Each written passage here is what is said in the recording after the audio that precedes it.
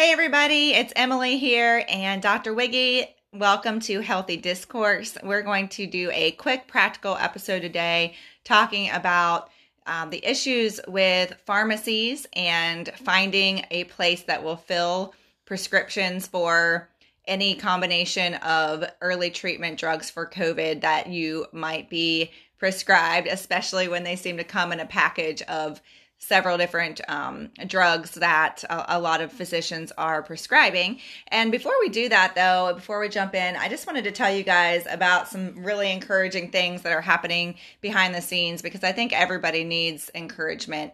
A few weeks ago, I was connected with a very well-connected high-level policy director, and Wig and I met with her. And within a few days of that, I started working with her to connect with North Carolina physicians who stand for medical freedom, freedom of choice, consent, all of the things involved in freedom. And it's grown very quickly. We had a meeting on Monday of this week, and our numbers have nearly doubled just since then.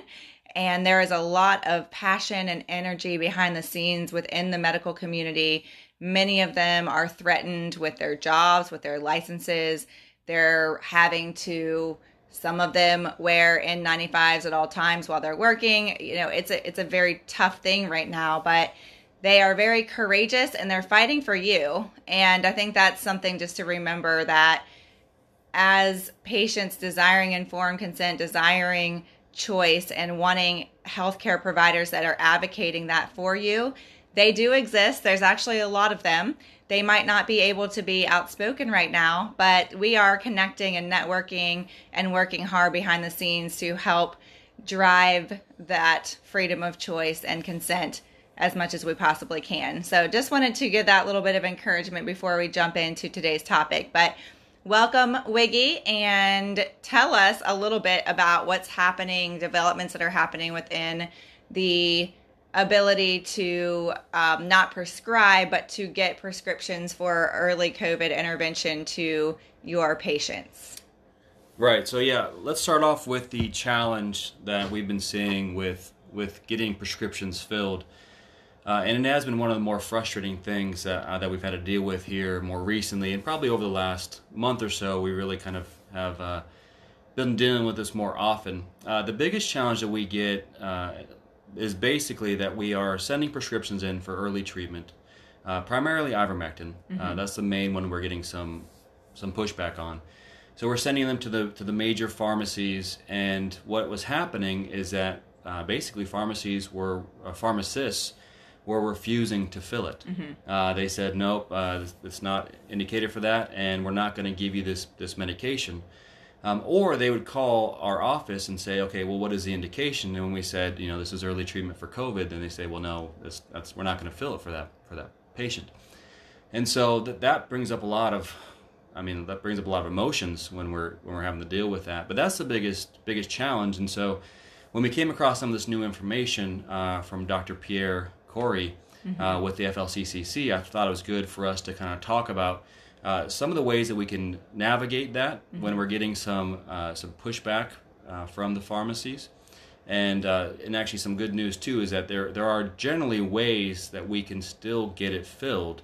It just takes a little bit more effort. Right. And so our goal today is to equip you as consumers and patients who might be in a bind trying to figure out, okay, I finally got my prescription. So that is hurdle number one. And especially if you're having symptoms, you need those prescriptions filled right away. Yeah. So navigating how to quickly find a place and to use certain tactics to help you make sure that you're getting served.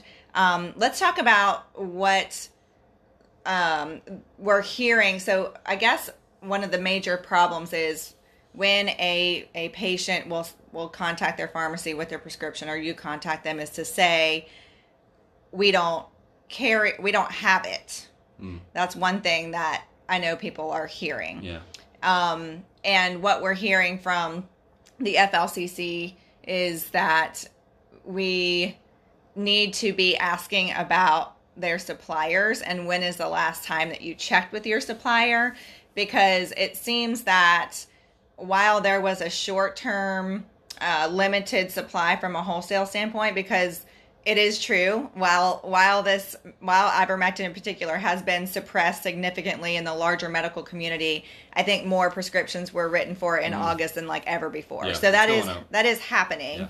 Yeah. So a lot of physicians are prescribing, and so there was a short-term backlog, but those supply issues seem to be resolved on the larger scale at this point. So it's a good question to say, well, when is the last time you checked with your supplier? Right. And if they say this morning, then probably they're not being truthful with you, and it's time to kind of take it to the next question. So, well, yeah. So I would probably just share some good news, is that there does not appear to be as much of an issue as getting it as there was. So for a while there, I was really pretty nervous that we were basically there was no access for ivermectin anywhere. So we had, one compounding pharmacy that we worked with, and then they ran out, and then we went to another one, and they ran out, and then went to another one, and they ran out. And so basically we're like, gosh, what are we going to do? And so this issue was more pressing when there was really no pharmacies around that we work with directly that were willing to help. Right. And so we had to start looking outside the box, and I mean, really, I guess more looking in the box for traditional pharmacies that should be filling this.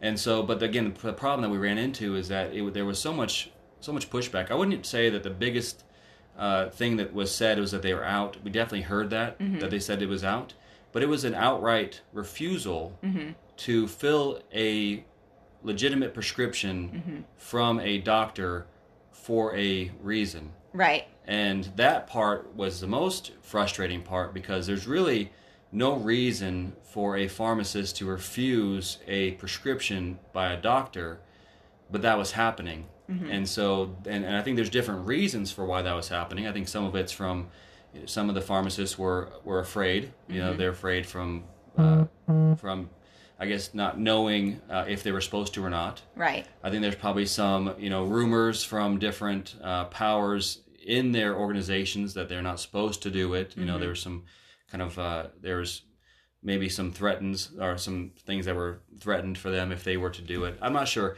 But then I also believe that there were some that were just somewhat prideful, and I'd even say somewhat ignorant of the benefit of ivermectin.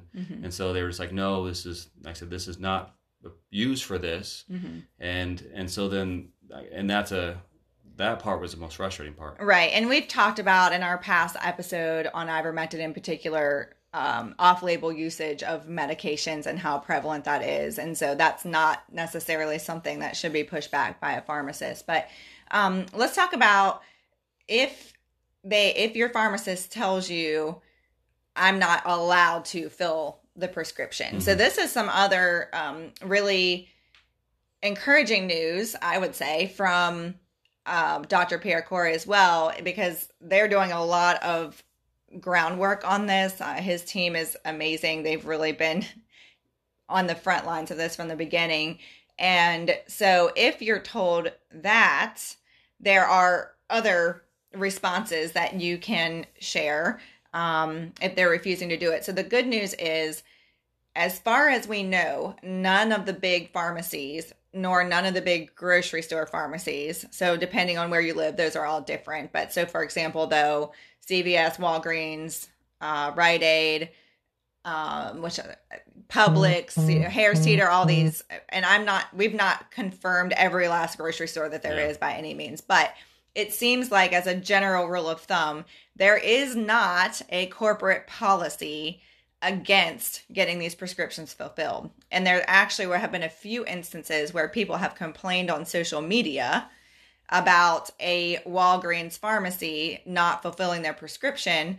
And Walgreens has actually reached out to them to get information on that particular center and the pharmacist, because they want to serve their patients, and they don't have that policy in place.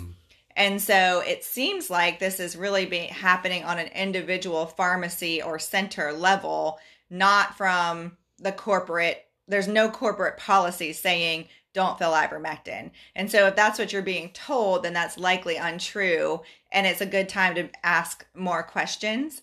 And if you don't feel that your questions are adequately answered, that's a good time to then say, could you please tell me your name and your what is it? License number. Your license number. Mm-hmm. Your license number, because because you're not giving me the prescription or giving me a good way to get it, then I need to contact your corporate. I need to contact, we'll say Walgreens again, Walgreens corporate with your information because you're refusing to fulfill my prescription. And it seems like of course, we want to always be respectful. We want to always be kind. We understand completely that everybody has fear around this because there is so much suppression and there's so many threats happening, and that's real. So it's understandable that people are scared, but we do also, as a pharmacist, you have an obligation to fulfill these prescriptions, especially when it is encouraged by your corporate policy. And so that is just another way to help get those prescriptions filled when you're running into challenges with individual pharmacists. Well, I think it's also important to understand the laws of the state that you're in. Mm-hmm. Because I think a lot of times we don't really understand what are pharmacists able to do and what are they not. Right. So the big picture here is that most pharmacists and most states, they do not have the ability to refuse filling a prescription. There's only a few states, and actually North Carolina is kind of one of the kind of half states for this, where pharmacists, we looked up the laws kind of behind this. So in North Carolina, pharmacists can refuse a prescription, but it has to be based on a religious or a moral reason. Mm-hmm. They have to feel really strongly for that. And so the laws were established primarily for birth control mm-hmm. reasons, and they didn't feel comfortable from really a religious standpoint giving birth control. But the statute does say that if they refuse to fill a prescription for you, they have to point you in the right direction for where you can fill it. Mm-hmm. So it's a non-abandonment clause where they do have to, again, point you to where you can fill it. Right. So that's, and this is where it comes down to, how much do you want to fight? Mm-hmm. Because the good news is it does appear that most of the pharmacists, especially around here that we work with, they are getting more supply. Mm-hmm. So they are very, very friendly. They are more than happy to help. And so it's a lot easier just to say, well, all right, fine, I'll take my business elsewhere. I'll go to these other pharmacies. And that's generally what most people are doing, because who really wants to fight with a pharmacist for, right. An hour and call corporate and then go back? And especially if you're not feeling good. Oh, but some people do. Well, and so I do think that there's a time and a place to do that, because mm-hmm. this is basically outside of the scope of what they're supposed to do. Right. Because they're not supposed to refuse a prescription because they don't think the patient should take it. Mm-hmm. That's not what the law says. So I do think it's important to understand what they are capable of doing, what they're not. So, again, how much do you want to push back? Of course, we do say, do this respectfully and humbly. But it is frustrating because people need this medication. Mm-hmm. And they're sick. Right. They're sick. They need to take this medication right away. They don't need to take it tomorrow or the next day or have to fight with somebody to get it. They need it right away. And so to have somebody refuse to give that to a patient, that's just infuriating for me, because I see how well it works. Right. And it does matter when you start it. Yes. You start it as quickly as you possibly can. And the sooner someone starts it, the better outcomes that they have. So, again, we haven't really been fighting with pharmacists. We're just been saying, okay, we'll send it over to here. And mm-hmm. and fortunately for us, we've had good connections with pharmacists that we've had, but we have had to expand our circle. Mm-hmm. So we were which has been a great thing, actually. Yeah, it has. We've been connected with pharmacists all over the state now that right. are willing to help. They'll drop it. Yep. They'll ship it for next day.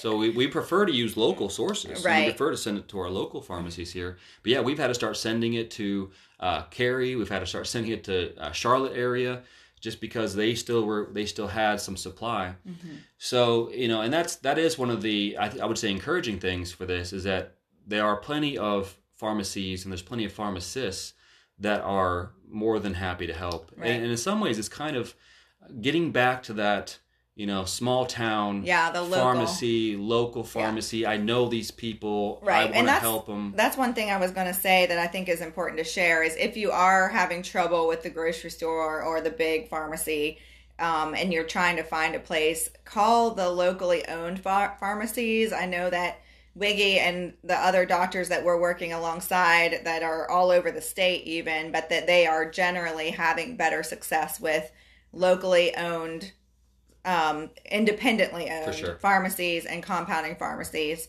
So that's a great place to start when you're feeling overwhelmed, especially if you're trying to help a family member or something like that. So yeah, that's good advice. So how much do you want to fight? Because I think you'll be able to get the prescription really wherever you go, depending on how high up the ladder you want to go. Mm-hmm. But again, when you're not feeling good, or when your spouse is not feeling good, you just want that prescription now. So I would say it's best, and it's probably easiest, just to go to one of these local pharmacies, especially compounding pharmacies. They've been great to work with, and they'll take good care of you.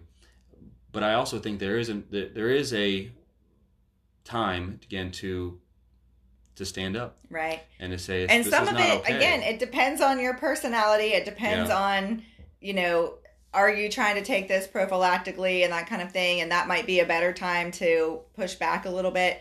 Again, respectfully, speaking to people that are making difficult decisions and understanding the place that they're coming from, and that this is a challenging time for everybody.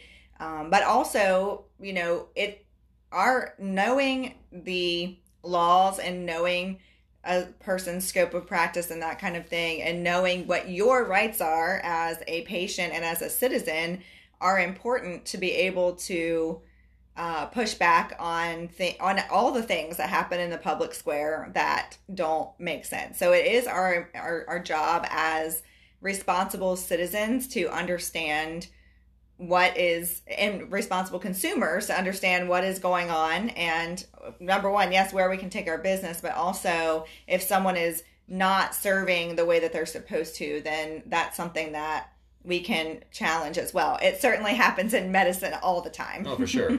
So we want this episode to be a little bit more encouraging, because when we were dealing with this crunch, when we weren't able to get prescriptions, it was really frustrating. It was really challenging, and we were scrambling, trying to find it. And it did feel like there was this big effort to not allow it to be prescribed. That there was a suppression to it, and the access was being limited. But I do believe that the good news is it doesn't appear like that's happening. Mm-hmm. So we are getting more access to it again. It appeared that there was a short time crunch to it, but now that it's a lot more available, and it's easier to get. The other thing that's encouraging is that Emily touched on this, is that there's been a huge push, and Dr. Corey called it Pharmageddon, which was pretty accurate, where there's been such a negative media push on ivermectin. How dangerous it is, how it should only be used for horses, and how almost ridiculing anyone that would even consider it. So there's a huge push for that. You've seen it all over the major news centers, social media, everything is being pushed. And what we refer to as the ABC organizations, right? Yeah. Huge push against ivermectin. And this is contrary to what the evidence and what the science is telling us. But the good news is people are still waking up. And I would say doctors are waking up, and I would say pharmacists are waking up, because the number of prescriptions are not going down. They continue to go up, which means that more doctors are willing to write it, more pharmacists are willing to fill it, and patients are seeing that it works. Right. And that's the thing. If you have a loved one that was sick, that took ivermectin and got better quickly after taking it, you're going to be like, all right, that probably worked. Yeah. And if there were a lot of problems coming from ivermectin, we would hear about that everywhere. Right. If it was, having side effects and everything, and people were having bad outcomes, that would be all over. Well, and they're trying to say that there was, but that's really been debunked. Right. At this point. That was the Rolling Stone article, and it has been actually that particular hospital itself, where they said some emergency room doctor, just if you haven't seen this, said that they were overrun with people that had overdosed on ivermectin. And of course that made the hospital look bad too, because it's like, what is happening? So the hospital actually reached out and said, no, this is not correct, and gave them appropriate numbers and that kind of thing. Like, this is, ivermectin overdoses have caused zero backlog in our emergency room's ability to serve our patients. We can talk about that another day with, right. I'd love to have some of our emergency physicians come on and share about their experiences, but it's not, they did retract, or not retract. Yeah, basically. They semi-apologized, but without apologizing for that article. So, and that was really the only current negative article about what's actually happening within the medical system about this. But it's funny how that works, right? Even if it's completely false, if they get it out there fast enough and it goes viral enough, people will have that kind of thought in their head, oh, this is a dangerous medication. And we've been having a fight for weeks trying to share the information that's completely false. Well, and I would encourage, if you've got questions and you're like, I just don't know what to believe about this, like, I feel like I can trust Wiggy and his practice and what he's telling us, but I'm really not sure, reach out to anybody you know that might have taken it. I mean, I have people reach out to me on a daily basis to say, even whether or not they are patients with Wiggy's practice, or they live all over the United States, to say, I'm so grateful that I took this medication. I was better in 2 days. And I'm just so grateful that I had it and had access to it. And that's, we need more people to have access to it and be aware of the benefits and how it's helping. Yeah, and I would say, this is speaking more directly to doctors, if anyone's listening to this, that, that's probably the best way to see if it works or not, is to try it. I'll tell you, that it is super safe. Right. We know the safety data on this. It's a really safe medication. And once you start prescribing it for people that are sick, that are dealing with COVID, and if you haven't been prescribing it up to this point, you've seen how your outcomes are. Try it. Try it on some patients. Say, okay, this is early treatment. Let's just give this a try. Let's see how you do. And then they do well, and they're like, okay, well, maybe that was a fluke, but let's try it again. Okay, let's try someone else sick. We'll get them on ivermectin. Let's see how they do. They do well again. And so for me, I said, I feel so strongly about this because I've seen it firsthand so many times. Right. And it's not just you, all of these doctors that are, the frontline doctors, I can't even remember, the free COVID care people. We're talking about tens of thousands of people at this point when you add them all together, more than that, but some of them each. I think the one, they had like 63,000 patients or something like that. Wow. And the outcomes are phenomenal. Yeah. And so it's hard to argue with that. And when you see it working, and these are people that are doing it every day, let's just make sure that we're not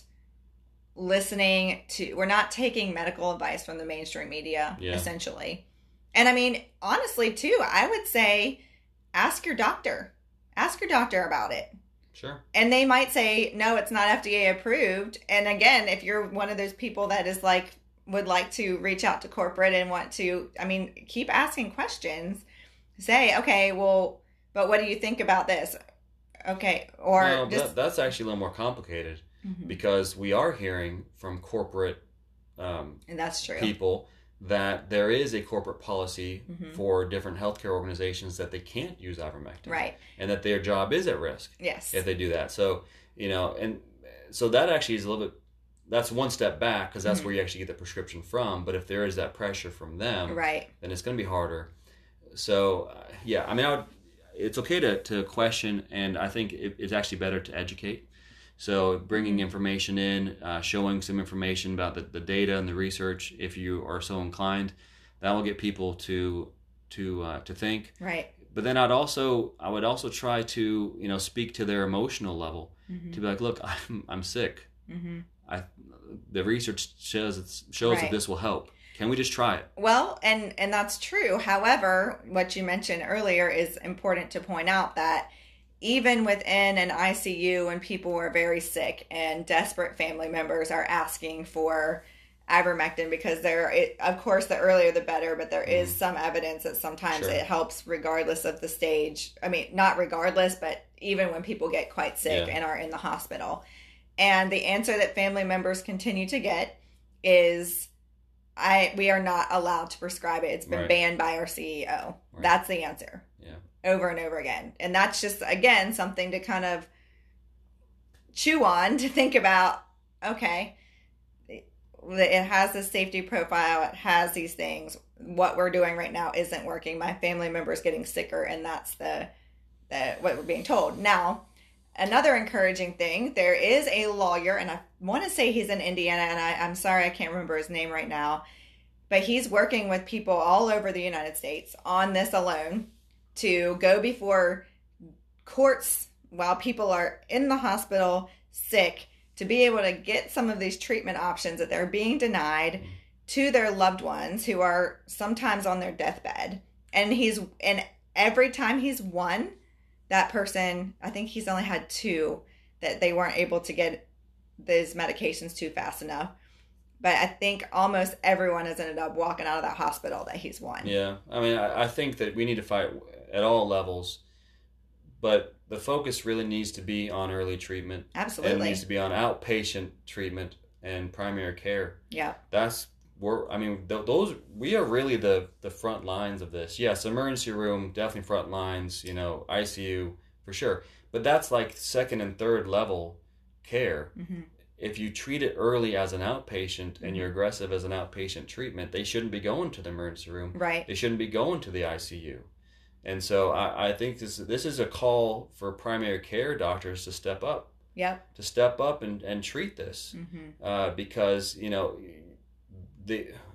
we can't be reactive on this. We can't be reactive. We can't say, come back if you stop breathing, which is unfortunately what a lot of people are being told, is that if your respiratory capacity goes down so much that you can't breathe, then come back and we'll admit you, which is completely backwards. Right. We got to keep them from coming back. Yes. And so early treatment is pivotal. Yes. And I think also, especially depending on your health risks, a lot of doctors are saying, like, even if you think you have a cold coming on, like, it's a good time to really consider either starting treatment or getting tested, or because it does seem like the viral load of the Delta variant is making more people more sick. And so the earlier you can start treatment, the better. Yeah. And so some people are even just trying to be prepared, knowing that they are at risk.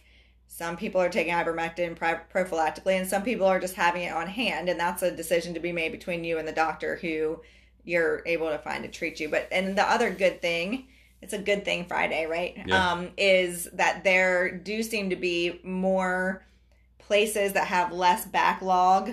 America's Frontline Doctors was doing so much and had like a 10-day backlog for a while. There are other sites popping up and other groups that are beginning to be able to serve more people. So if you can't find a in-person, you're a primary care physician to help you, then do know that there are options, and they do seem to be growing. Yeah, it's good. Yeah. It's good. Well, thank you guys for joining us. It's always a pleasure. I cannot tell you, I really wish that everybody could have been a fly on the wall when we had our first meeting with these courageous physicians on Monday night from all different specialties from all across our state, bringing their personal experiences together. And there really was a thread of commonality among all of it. The same couple of primary issues that we're working to tackle as best we can from the highest level that we possibly can. And so know that is happening. You are not alone. Wiggy is not alone. We've known that, but it's expanding daily. And there are lots of people in the medical community that really want to fight for your rights and your treatment. And that is really encouraging. So can't wait to catch up with y'all next time. Thank you for joining us, and we'll talk to you soon.